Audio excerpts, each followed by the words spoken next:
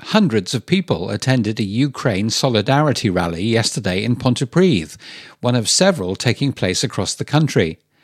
Among the speakers in the town centre were Pontypridd Senedd member Mick Antoniff, who has family there, and several people took to social media afterwards to say how moving, inspirational and heartbreaking it was to hear him tell real-life family stories about how his cousins have taken up arms to defend Kiev.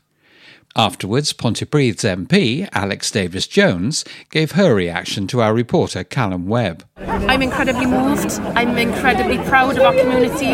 This is the type of people who live in Pontypridd and around the Cynon Taf, the people who come out and support and have offered bedrooms, offered money, offered any support they can to the people of Ukraine, and it's incredible, and we all stand together to support them, to stand against Putin and his war machine, and we stand ready to welcome anybody who needs our support. Among those also present were Cynon Valley MP Beth Winter, RCT's Deputy Council Leader, Councillor Maureen Webber, and the Reverend Charlotte Rushton from St Catherine's Church. And Councillor Andrew Morgan, who's leader of RCT Council, told us they are ready to help any refugees who arrive. As soon as we do know from the UK government what the plan is, in terms of are they looking to bring people short-term, longer-term settling, we stand ready, other local authorities are ready to help. But I'm hoping the next few days we will get clarity from the UK government and then we can really push forward with a plan to support people.